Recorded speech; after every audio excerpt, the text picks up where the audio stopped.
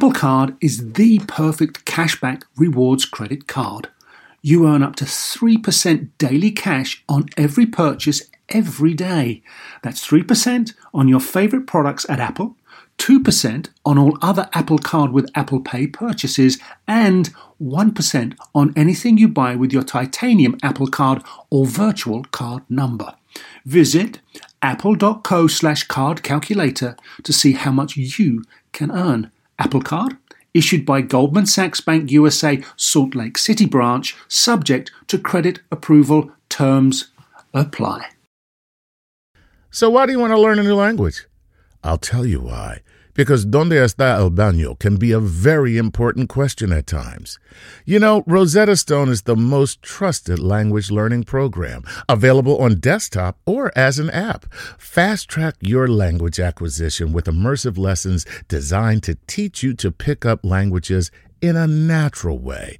I love the fact that I can go from my laptop to my phone to pretty much anywhere and learn the language of my choice. Not to mention, I'm bringing my communication skills to new heights. Don't put off learning that language. There's no better time than right now to get started. For a limited time, Star Talk Radio listeners can get Rosetta Stone's lifetime membership for 50% off. Visit rosettastone.com/StarTalk. That's 50% off unlimited access to 25 language courses for the rest of your life. Redeem your 50% off at rosettastone.com/StarTalk today. Welcome to Star Talk, your place in the universe where science and pop culture collide. Star Talk begins right now.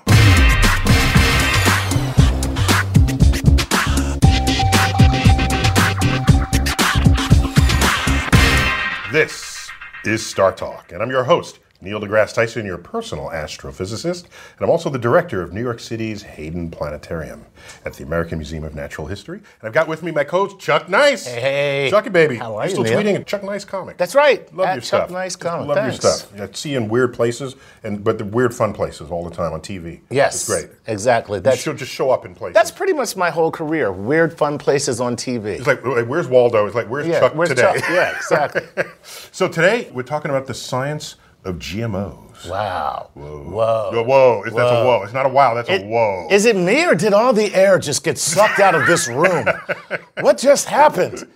We're featuring my interview with film director Scott Kennedy, and he directed the documentary Food Evolution. Uh-huh. And just as a point of disclosure, I lent my voice to the film. You are the narrator. So I narrated the film. I didn't write it. I assisted in some sentences just for clarity. But well, no, that's cool. It's his project, and he found GMO scientists and. Well, no, your voice lends a certain credence to the subject matter because you're a well-known scientist and science educator, and everyone knows your voice. Well, when I read the script, I said, okay, he's trying to get the truth out there, and that's all any scientist tries to do. Mm-hmm. Establish what is objectively true and share that. Wait a minute. Whether or not it agrees with any of your prior philosophies, that's all I'm saying. I heard what you guys were doing was trying to get that fat grant money so you could live it up and make it rain. Exactly. All the people living in mansions from grant money. Right, yes, exactly. Right? So, that National Science Foundation, they're crazy with the money. Crazy money. My NSF yacht. Right. Yes. So GMO, of course, is the abbreviation for genetically modified organisms. And you know it's not an acronym, just to make that clear. Okay. An acronym has to be pronounceable as a word. Right. So NASA is an acronym.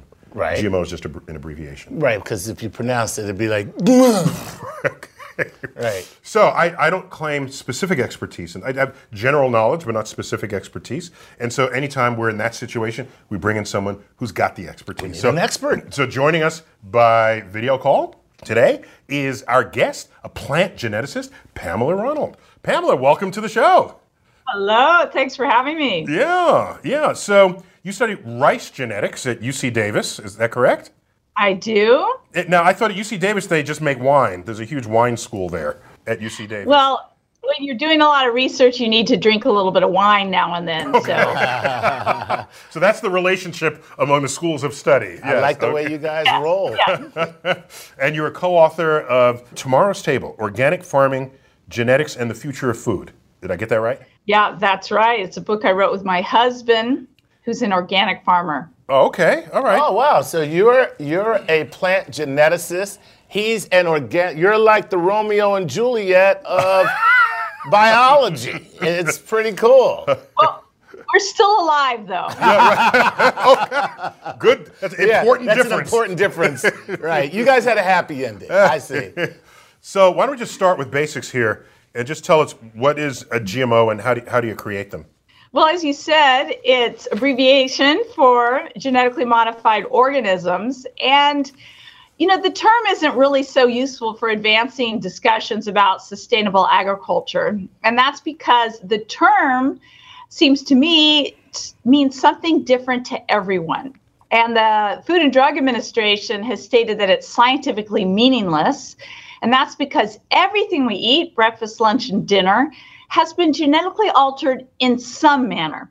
And so, for an example, some foods have been developed through a process of chemical or irradiation mutagenesis, which introduce random changes in the genome.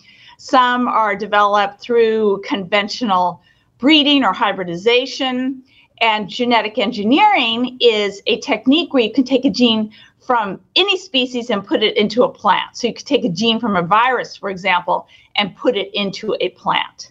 So what you're saying is something I've known for a while, but it's good to hear it just sort of out of the horse's mouth here, that we've been modifying organisms ever since the dawn of agriculture. Mm-hmm. Right? There are no herds of wild milk cows wandering the countryside.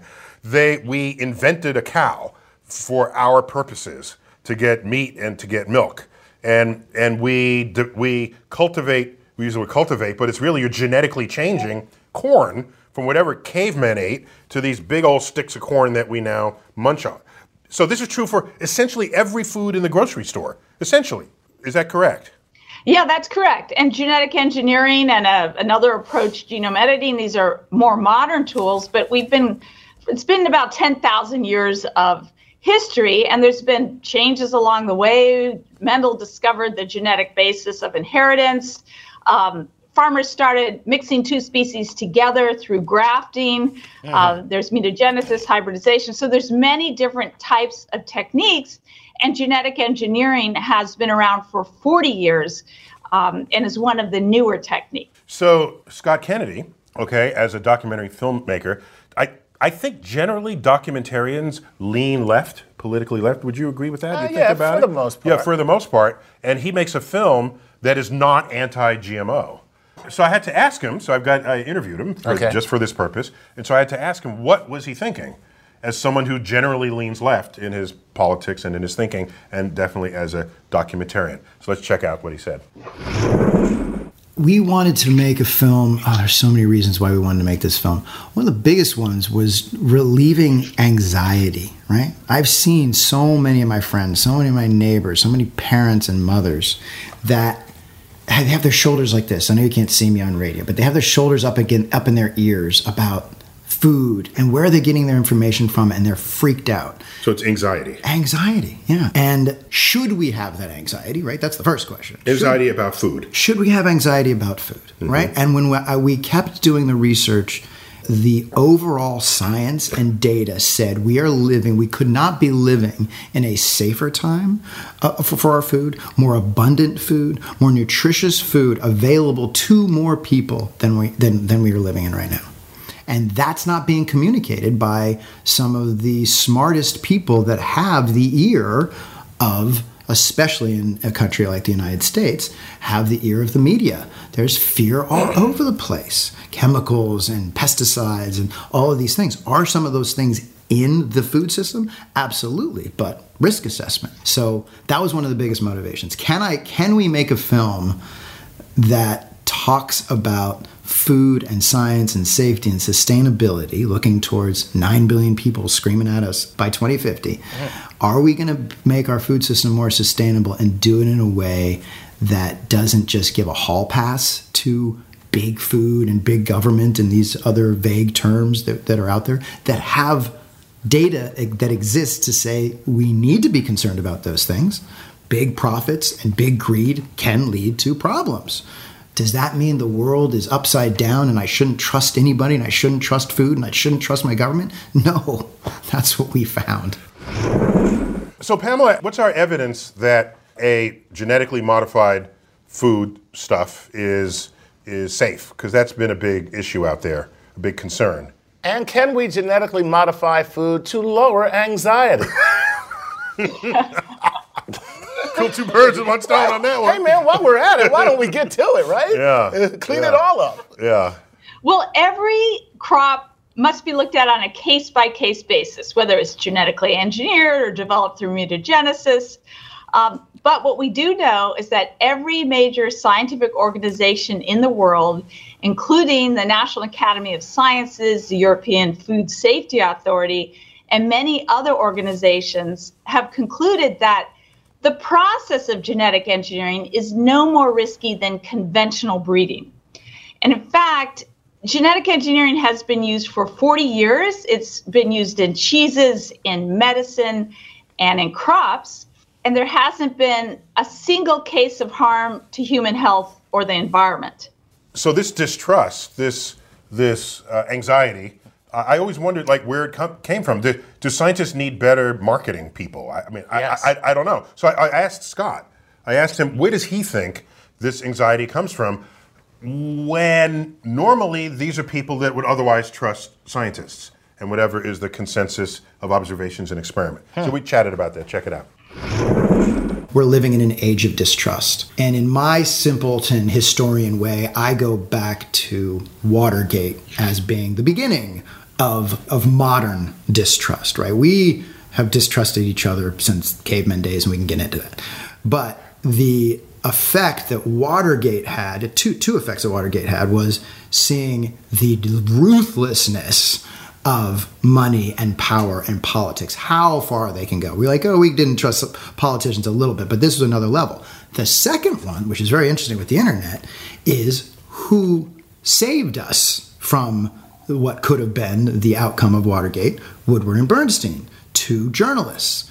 Now cut to 2016, and the journalists that are on the internet, some of them brilliant and doing hard work and getting us a piece of information that the New York Times will never get to. And then there's a bunch of quacks that think they're Woodward and Bernstein trying to save the world and point out corruption. It's like they want to find the next controversy so they can go, see, corruption. They have to find the controversy. They have to find it. Whether or not it's there. That's right.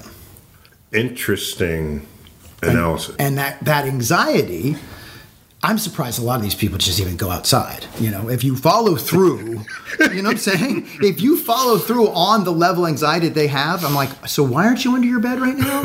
Because I would be if I believed what you believe. You'd be in your closet. Under your bed. Well, I don't get it. The unknown unknowns and all of this. I'm like, okay, there are tons of things that we don't know about, but thankfully there are many, many more things that we do have good information about, and we do know that if you're choosing to eat a traditionally produced vegetable, they would call that big ag, versus an organically produced vegetable, which is more important? And my friend and Dr.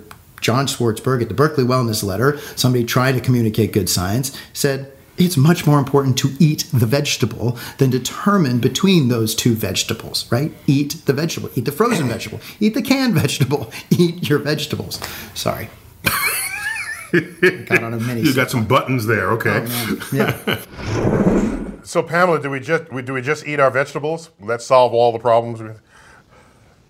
It'll solve a lot of problems. It's not always easy to do. I have a 16-year-old daughter. Getting her to eat vegetables is not so easy. And then there's places in much of the world where children don't have access to vegetables. So, but if you can eat your fruits and vegetables, that's important. But still, I know because of my husband that farming is challenging, whether it's a big farm or a small farm.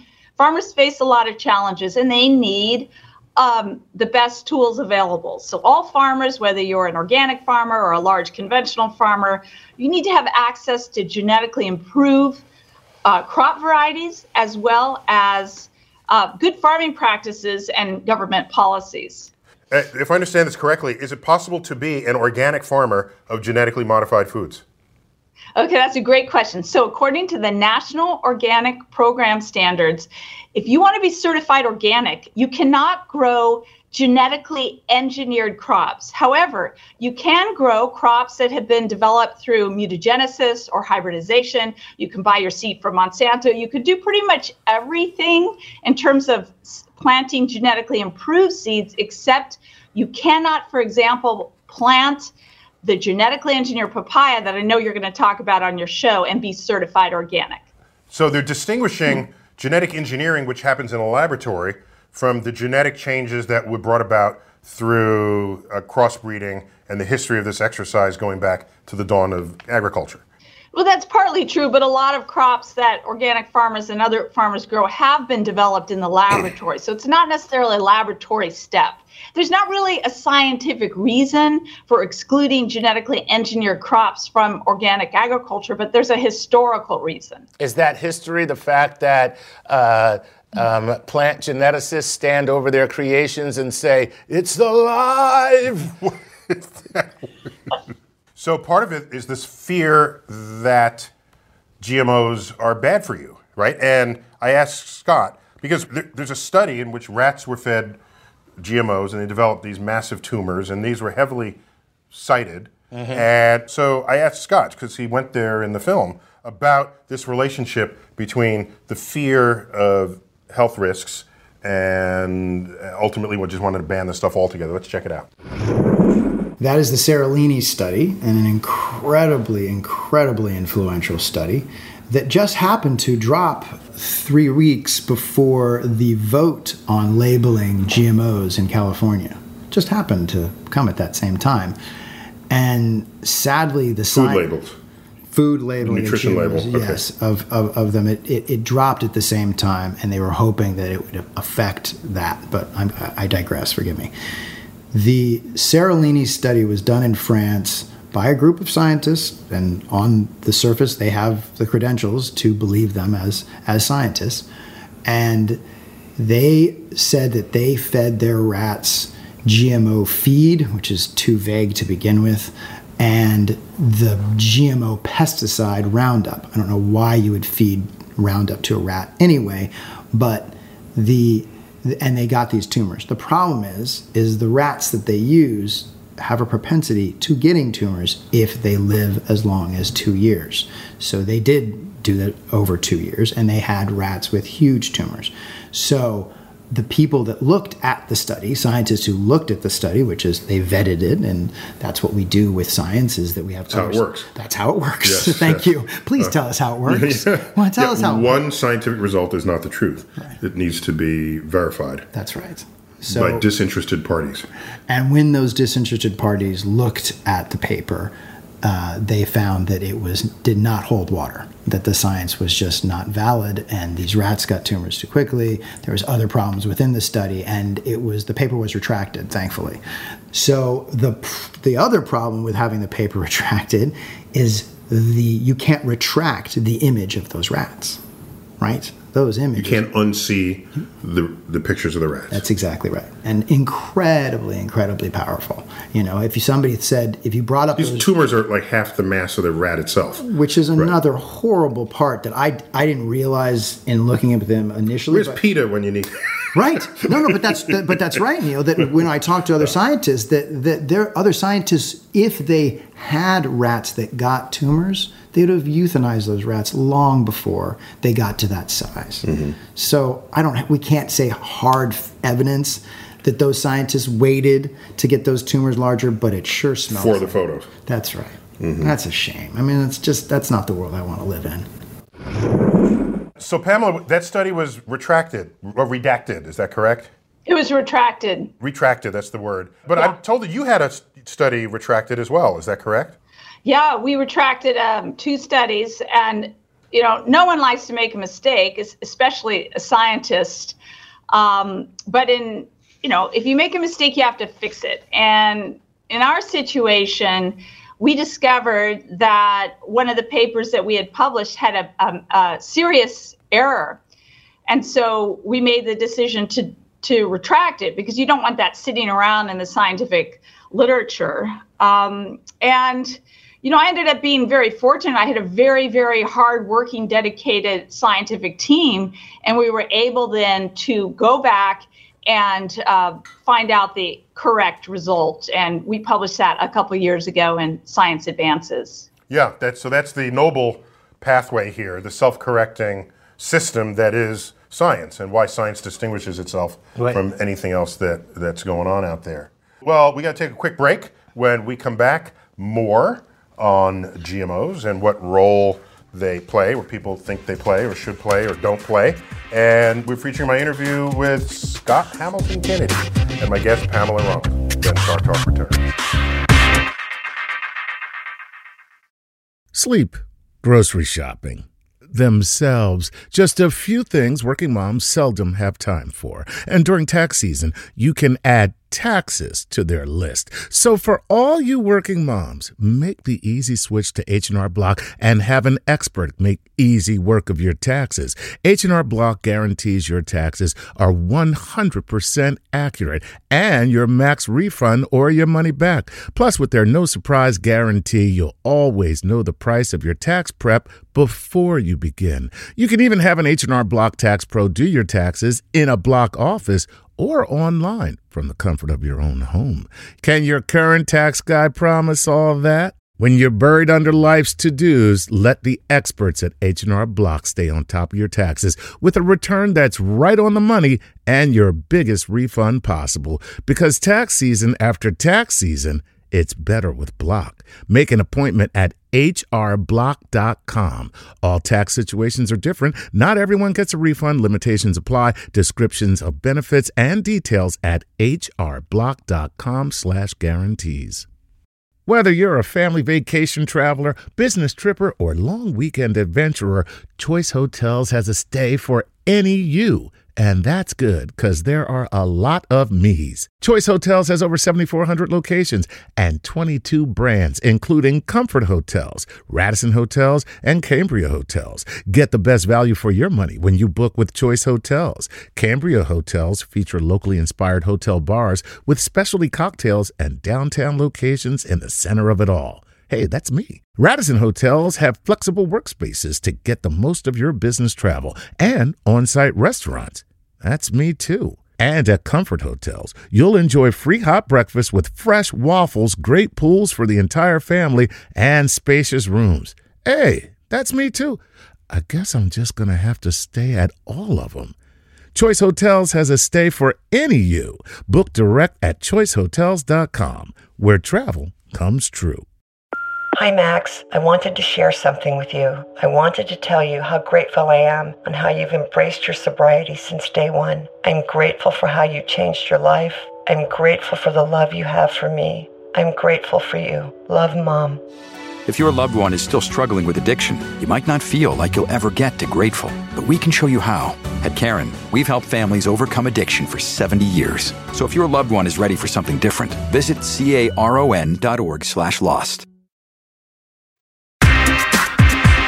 We're back on Star Talk. I got Chuck Knight. That's right. Chucky Baby, and we're talking about GMOs and their benefits and the debate surrounding them. I've got via Skype Pamela Ronald. Pamela, she was also featured in the film. So Chuck, a quick fact about Pamela Ronald. What is that? Our producers found her on the internet as thinking she'd be a great addition to the show because she's given TED Talks and has got a huge website on this stuff. And they didn't even know she was in the film. That's pretty cool. Yeah, so she's arrived by natural causes. Yeah. So we got her for this interview that I have with Scott Kennedy, who is the co-writer and director of that film, a film that I also happen to have narrated, just so you know. Yes, right. Yes. The smooth, mellifluous, silky tones of Neil deGrasse Tyson. Come for the documentary, stay for the ear sex. So let's go. Let's pick up my interview.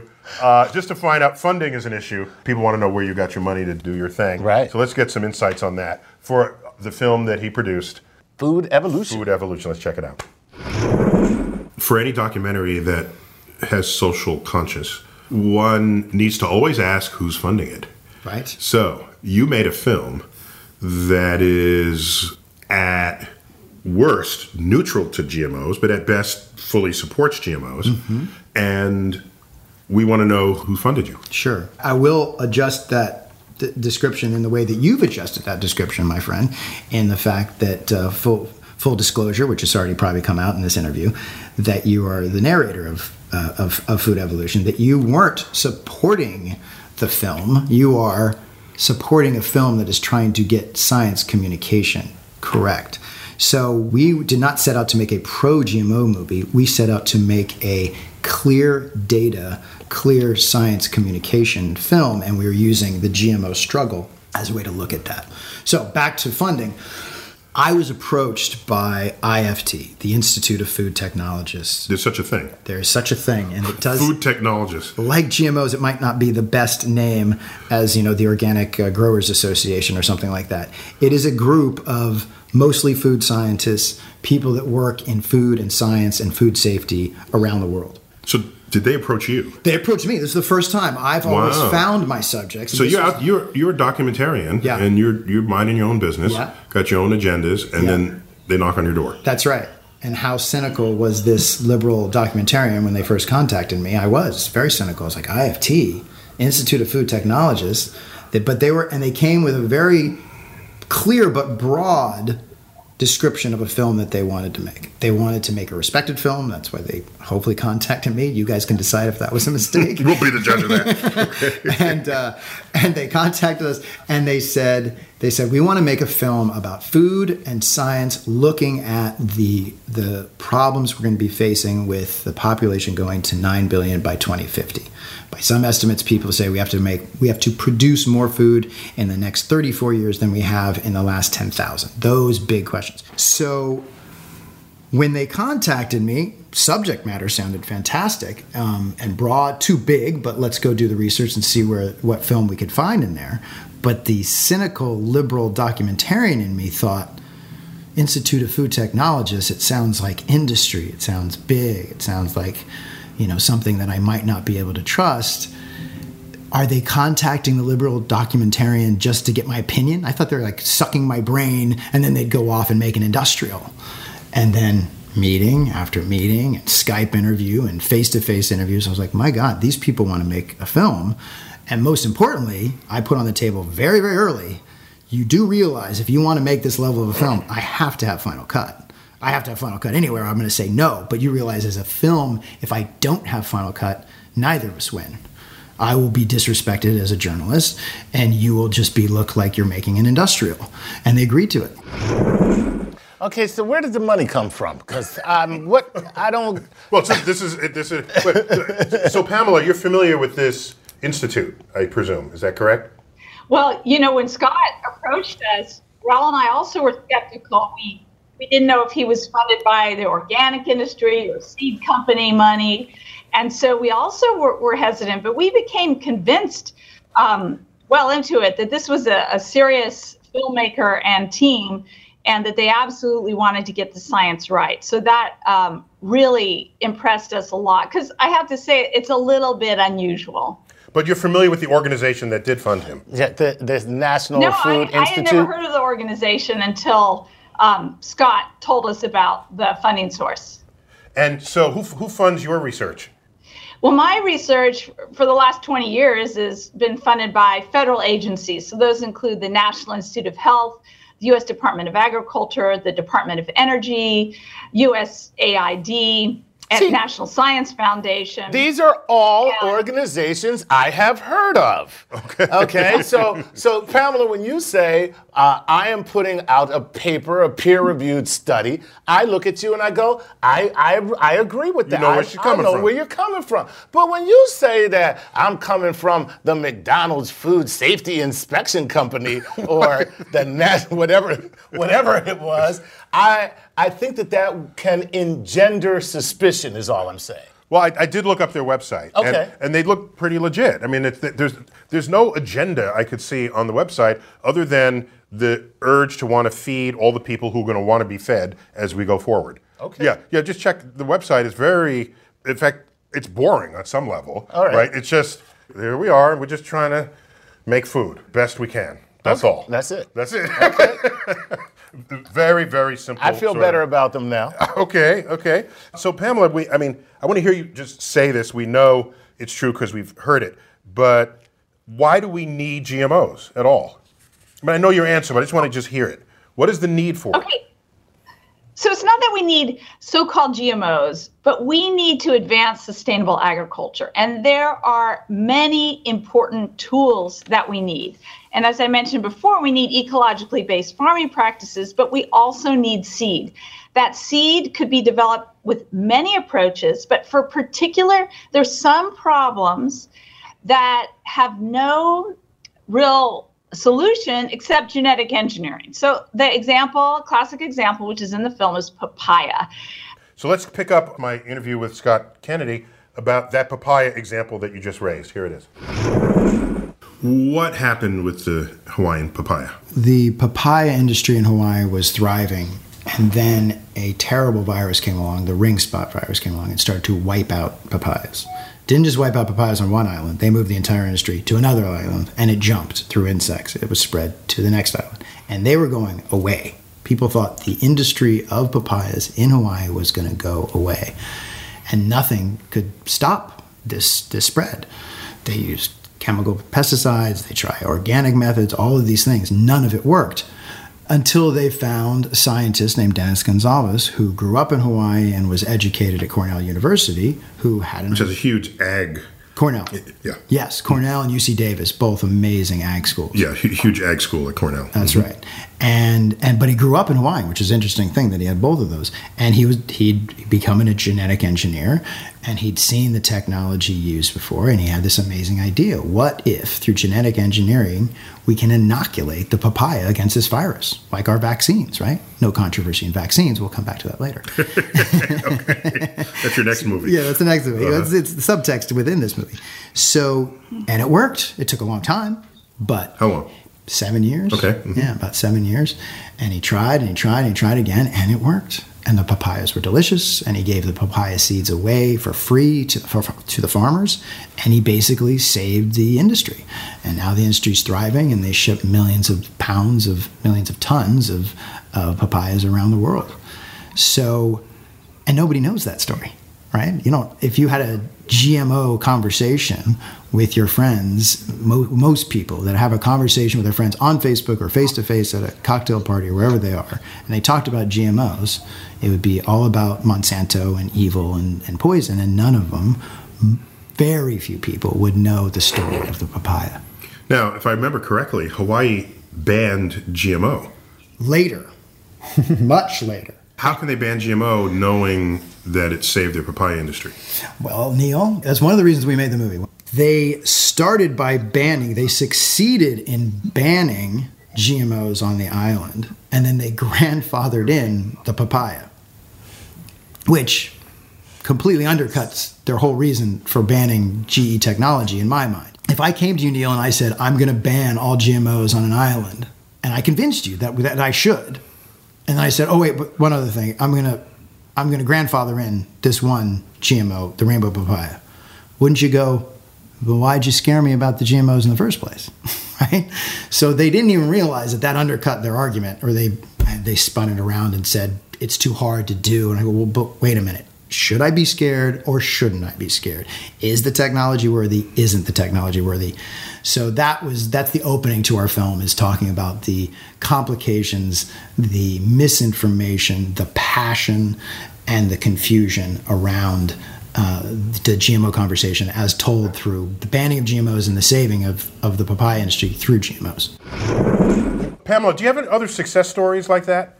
So quick success stories that are not widely discussed or thought about? Yeah, there's a serious insect that can destroy an entire eggplant crop in Bangladesh if it's not controlled. An eggplant is the most important vegetable in Bangladesh.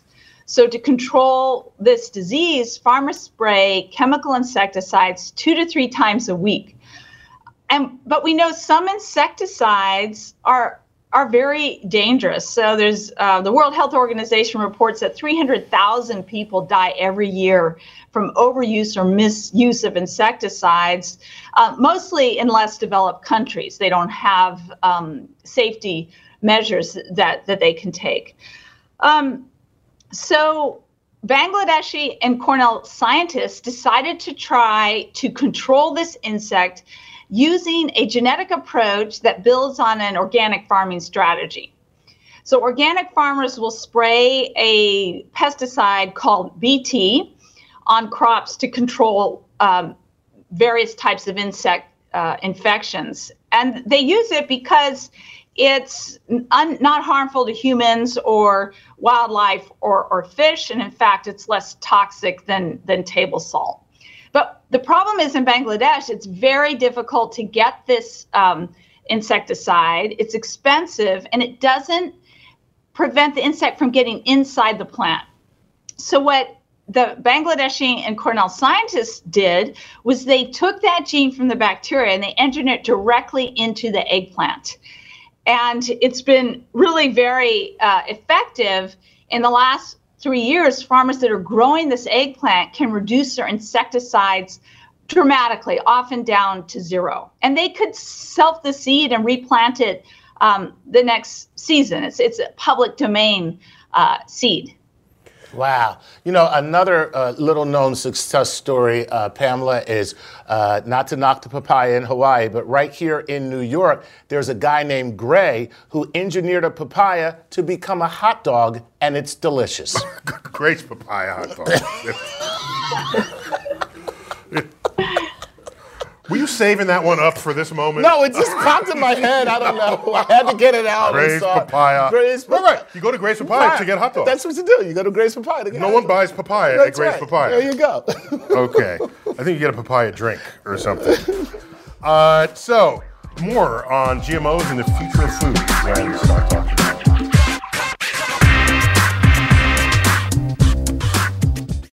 Addiction plays hardball. He would hit me with these verbal attacks. I just said to him, I love you so much. You're such an amazing person. I can't take this ride anymore. It was the fact that Dad made that sentiment and broke down. And years later, he told me it had a huge impact on him. Sometimes doing what's right for your loved one is the hardest thing to do. Caron is that right thing. Visit caron.org/lost. Everybody in your crew identifies as either Big Mac Burger, McNuggets, or McCrispy Sandwich. But you're the Filet-O-Fish Sandwich all day. That crispy fish, that savory tartar sauce, that melty cheese, that pillowy bun. Yeah, you get it. Every time. And if you love the Filet-O-Fish, right now you can catch two of the classics you love for just $6. Limited time only. Price and participation may vary. Cannot be combined with any other offer. Single item at regular price. Ba-da-ba-ba-ba. At Capella University, you'll get support from people who care about your success. From before you enroll to after you graduate, pursue your goals knowing help is available when you need it. Imagine your future differently at capella.edu. We're back on Start Talk, and we're talking about the future of food, possibly enabled by GMOs. Not my food. You did some head action on that. That's right. You felt that over the radio. Yeah, his hand was moving. That's kind of how people get.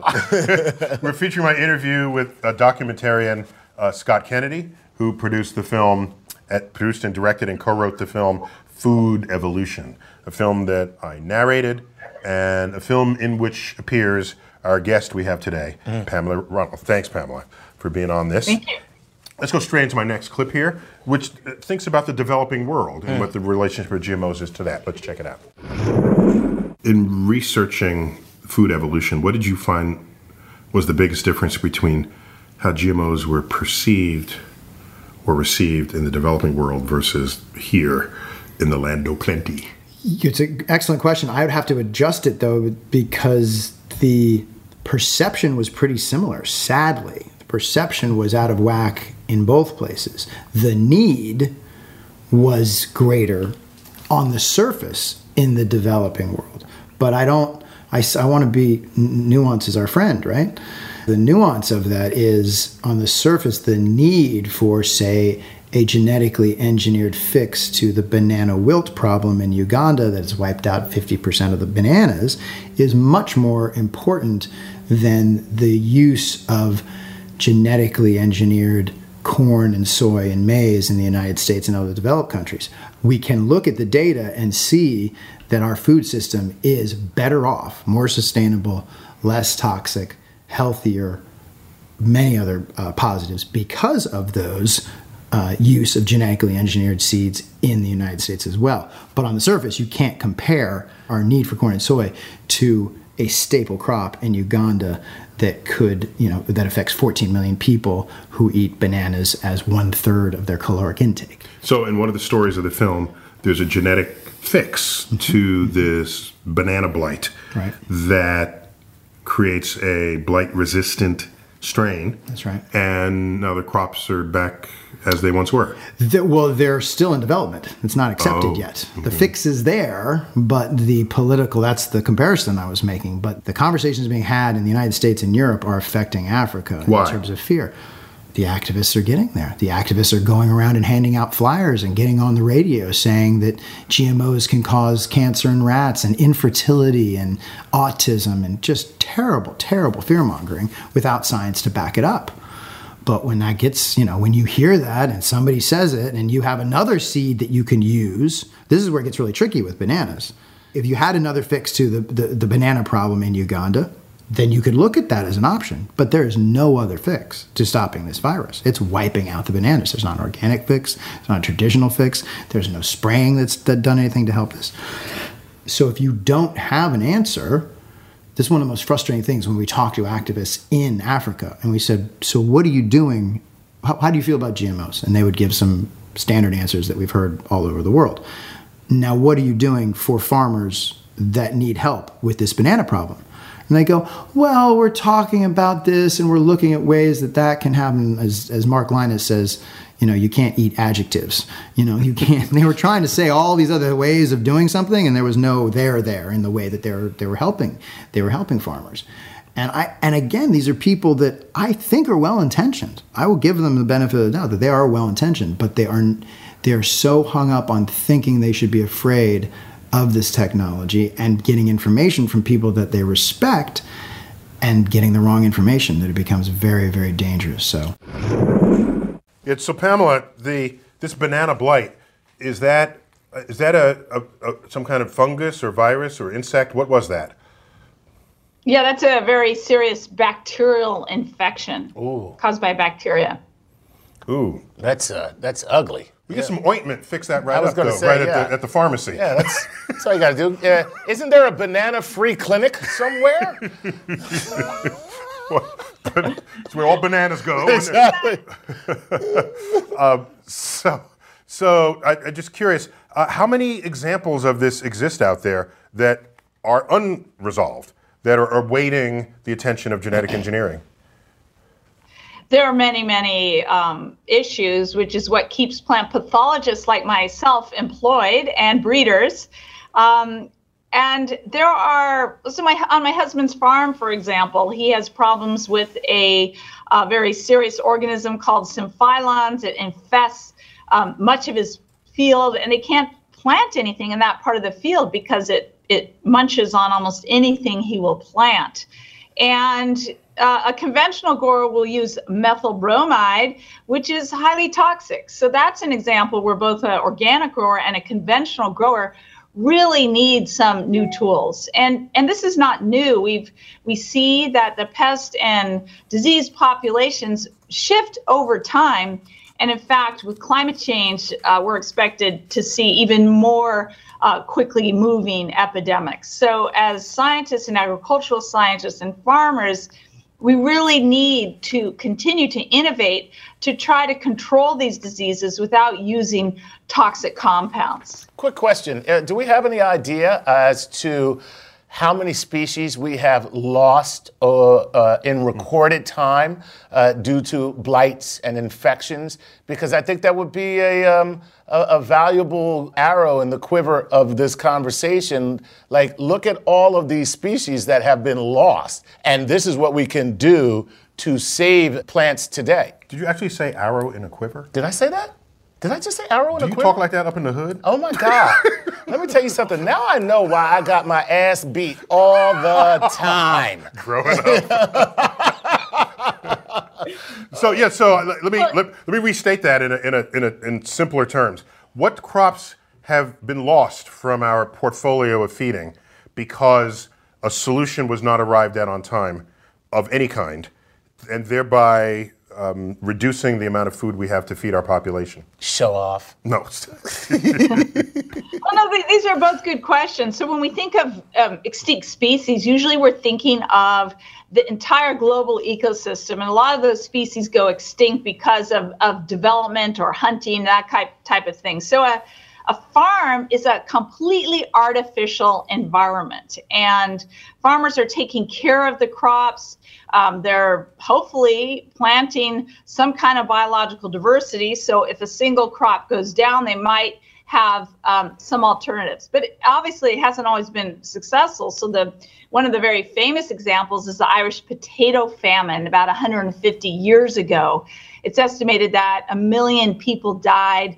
1 million more people emigrated, including to the United States, and it changed the course of history. So Obama's great-great-great-grandfather fled the Irish potato famine. Wow. I didn't know that. That's a great little piece of history right there, especially since Obama was born in Kenya.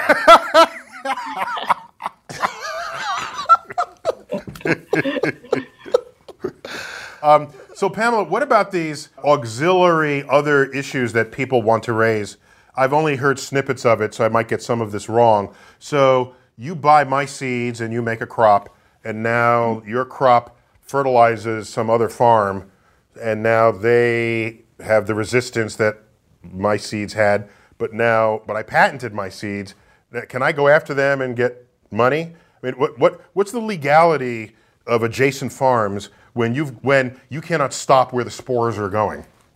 Yeah, so there's in the less developed world in many places, for example, Bangladesh. I work on rice, so much of our work is in Bangladesh or India. In the developing world, isn't this kind of seed industry where you buy the seed and industry is trying to protect the seed. So it's different in the less developed world. In the United States and Europe and other developed countries, there's a seed industry, for-profit seed industry, and they sell their seeds. And often they make a lot of money on hybrid seed, which organic farmers are also allowed to buy. So the issue of pollen flow, I don't think there's too many examples where there's not really any examples, as far as I know, where some pollen has flown onto another crop and then the farmer gets sued and it's just because it's sitting there. The examples we've seen, there's a Supreme Court case, Bowman versus Monsanto, and in that case, the farmer actually wanted the Monsanto seed, and he got it from a grain mill and planted it and sold it. So it's actually when somebody takes a patented seed and sells it, that's when issues come up. And that's the same whether it's Plant Variety Protection Act. There's many different types of patents. That wouldn't have to be food at all. It's patent infringement. Exactly. Right. Yeah. It's relevant to all kinds of seed. It's not specific to genetic engineering, and I think there's a lot of confusion about that. Interesting. Well, Scott Kennedy's comes from a highly sort of radical liberal family lineage. And his father, in fact, was active in the civil rights movement. And just to round out my understanding of who he is as a person, we chatted a bit about his father, so let's check it out. Can we presume his legacy, sort of doing the right thing, taking on the struggle that others have failed to win, that some of this has rubbed off on you? That's a very nice way of putting it. Yes. Did that influence? Has that always influenced my work? Absolutely. My father was a trial lawyer as well, and he was a storyteller as a trial lawyer. Very good storyteller, right? He was telling a story to the jury to let them see where he thinks they should go in their journey. Did he influence them in his storytelling? Absolutely. In terms of food evolution, my father was concerned at first when he heard about me making this film because he was influenced by the same bad information that's out there. You know, Neil Young saying things about poor Monsanto farmers without a great deal of information. And he thinks, oh my God, I know you're not being funded by Monsanto, Scott, but why are you making a film that says anything positive about GMOs? I said, Dad, take the journey with me. So, and he did. He got to see some rough cuts. My father passed away in January of 2016, and I miss him dearly. And he did get to see several rough cuts of the film, and he became a GMO activist. And he really was won over by this, and he had seen this before in what the two of us came to call the limitations of well-intentioned liberals. What a phrase. Yeah, the limitations of well-intentioned liberals. So, the bottom line with my father, one of the ways I describe his work, and many have described his work, is that he would take on cases and clients that others would see as possibly unworthy, controversial. And in that way, I'm very proud that we took on the GMO struggle because, like you started the conversation, what was I thinking? There's a lot of people that have avoided this conversation that know the nuance, and they don't want to deal with it because most people come out battered and bruised. And I'm probably going to come out battered and bruised, but I found the subject worthy enough to try and tell this story. Fade in, and the cats and the cradle and the silver spoon. The little... Oh, I'm sorry. Father-son relationship. Yeah, it was very touching. It's very touching. Right. And when I conducted that interview, it was his father had died within the last year. So yeah. it was still with him. And his father was Atticus Finch, so that's a big deal. It's a big deal. So Pamela, what do you have strategies in mind to try to rectify the public attitude that so permeates the dialogue? I think we need more of both of you, for one thing. She just included me to be polite. That was so kind of you to include me to be polite. That was kind but obvious. Right, okay. Yeah, go on.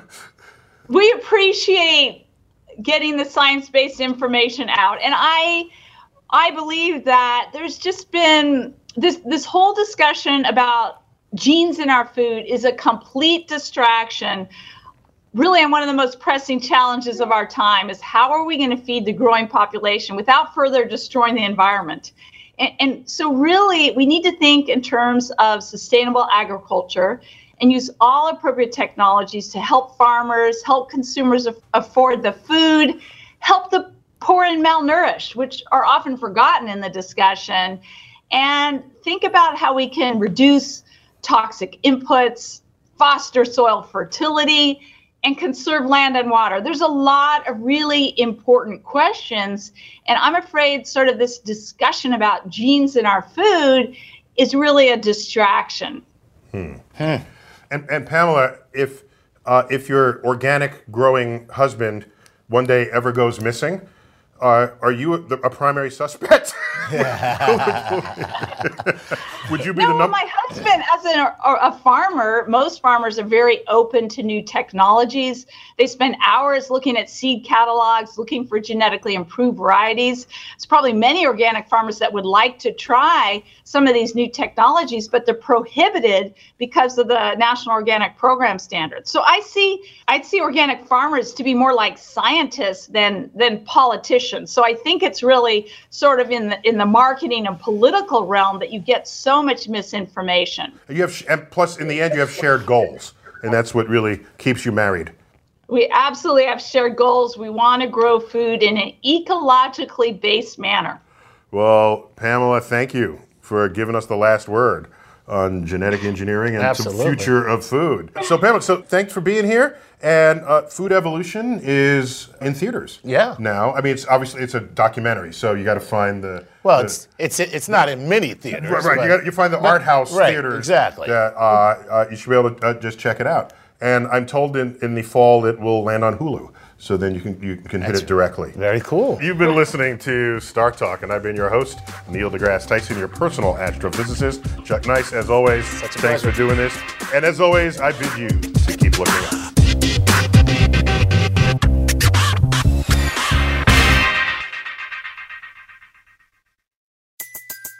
Everybody in your crew identifies as either Big Mac Burger, McNuggets, or McCrispy Sandwich. But you're the Filet-O-Fish Sandwich all day. That crispy fish, that savory tartar sauce, that melty cheese, that pillowy bun. Yeah, you get it. Every time. And if you love the Filet-O-Fish, right now you can catch 2 of the classics you love for just $6. Limited time only. Price and participation may vary. Cannot be combined with any other offer. Single item at regular price. Ba-da-ba-ba-ba. At Capella University, you'll get support from people who care about your success. From before you enroll to after you graduate, pursue your goals knowing help is available when you need it. Imagine your future differently at capella.edu.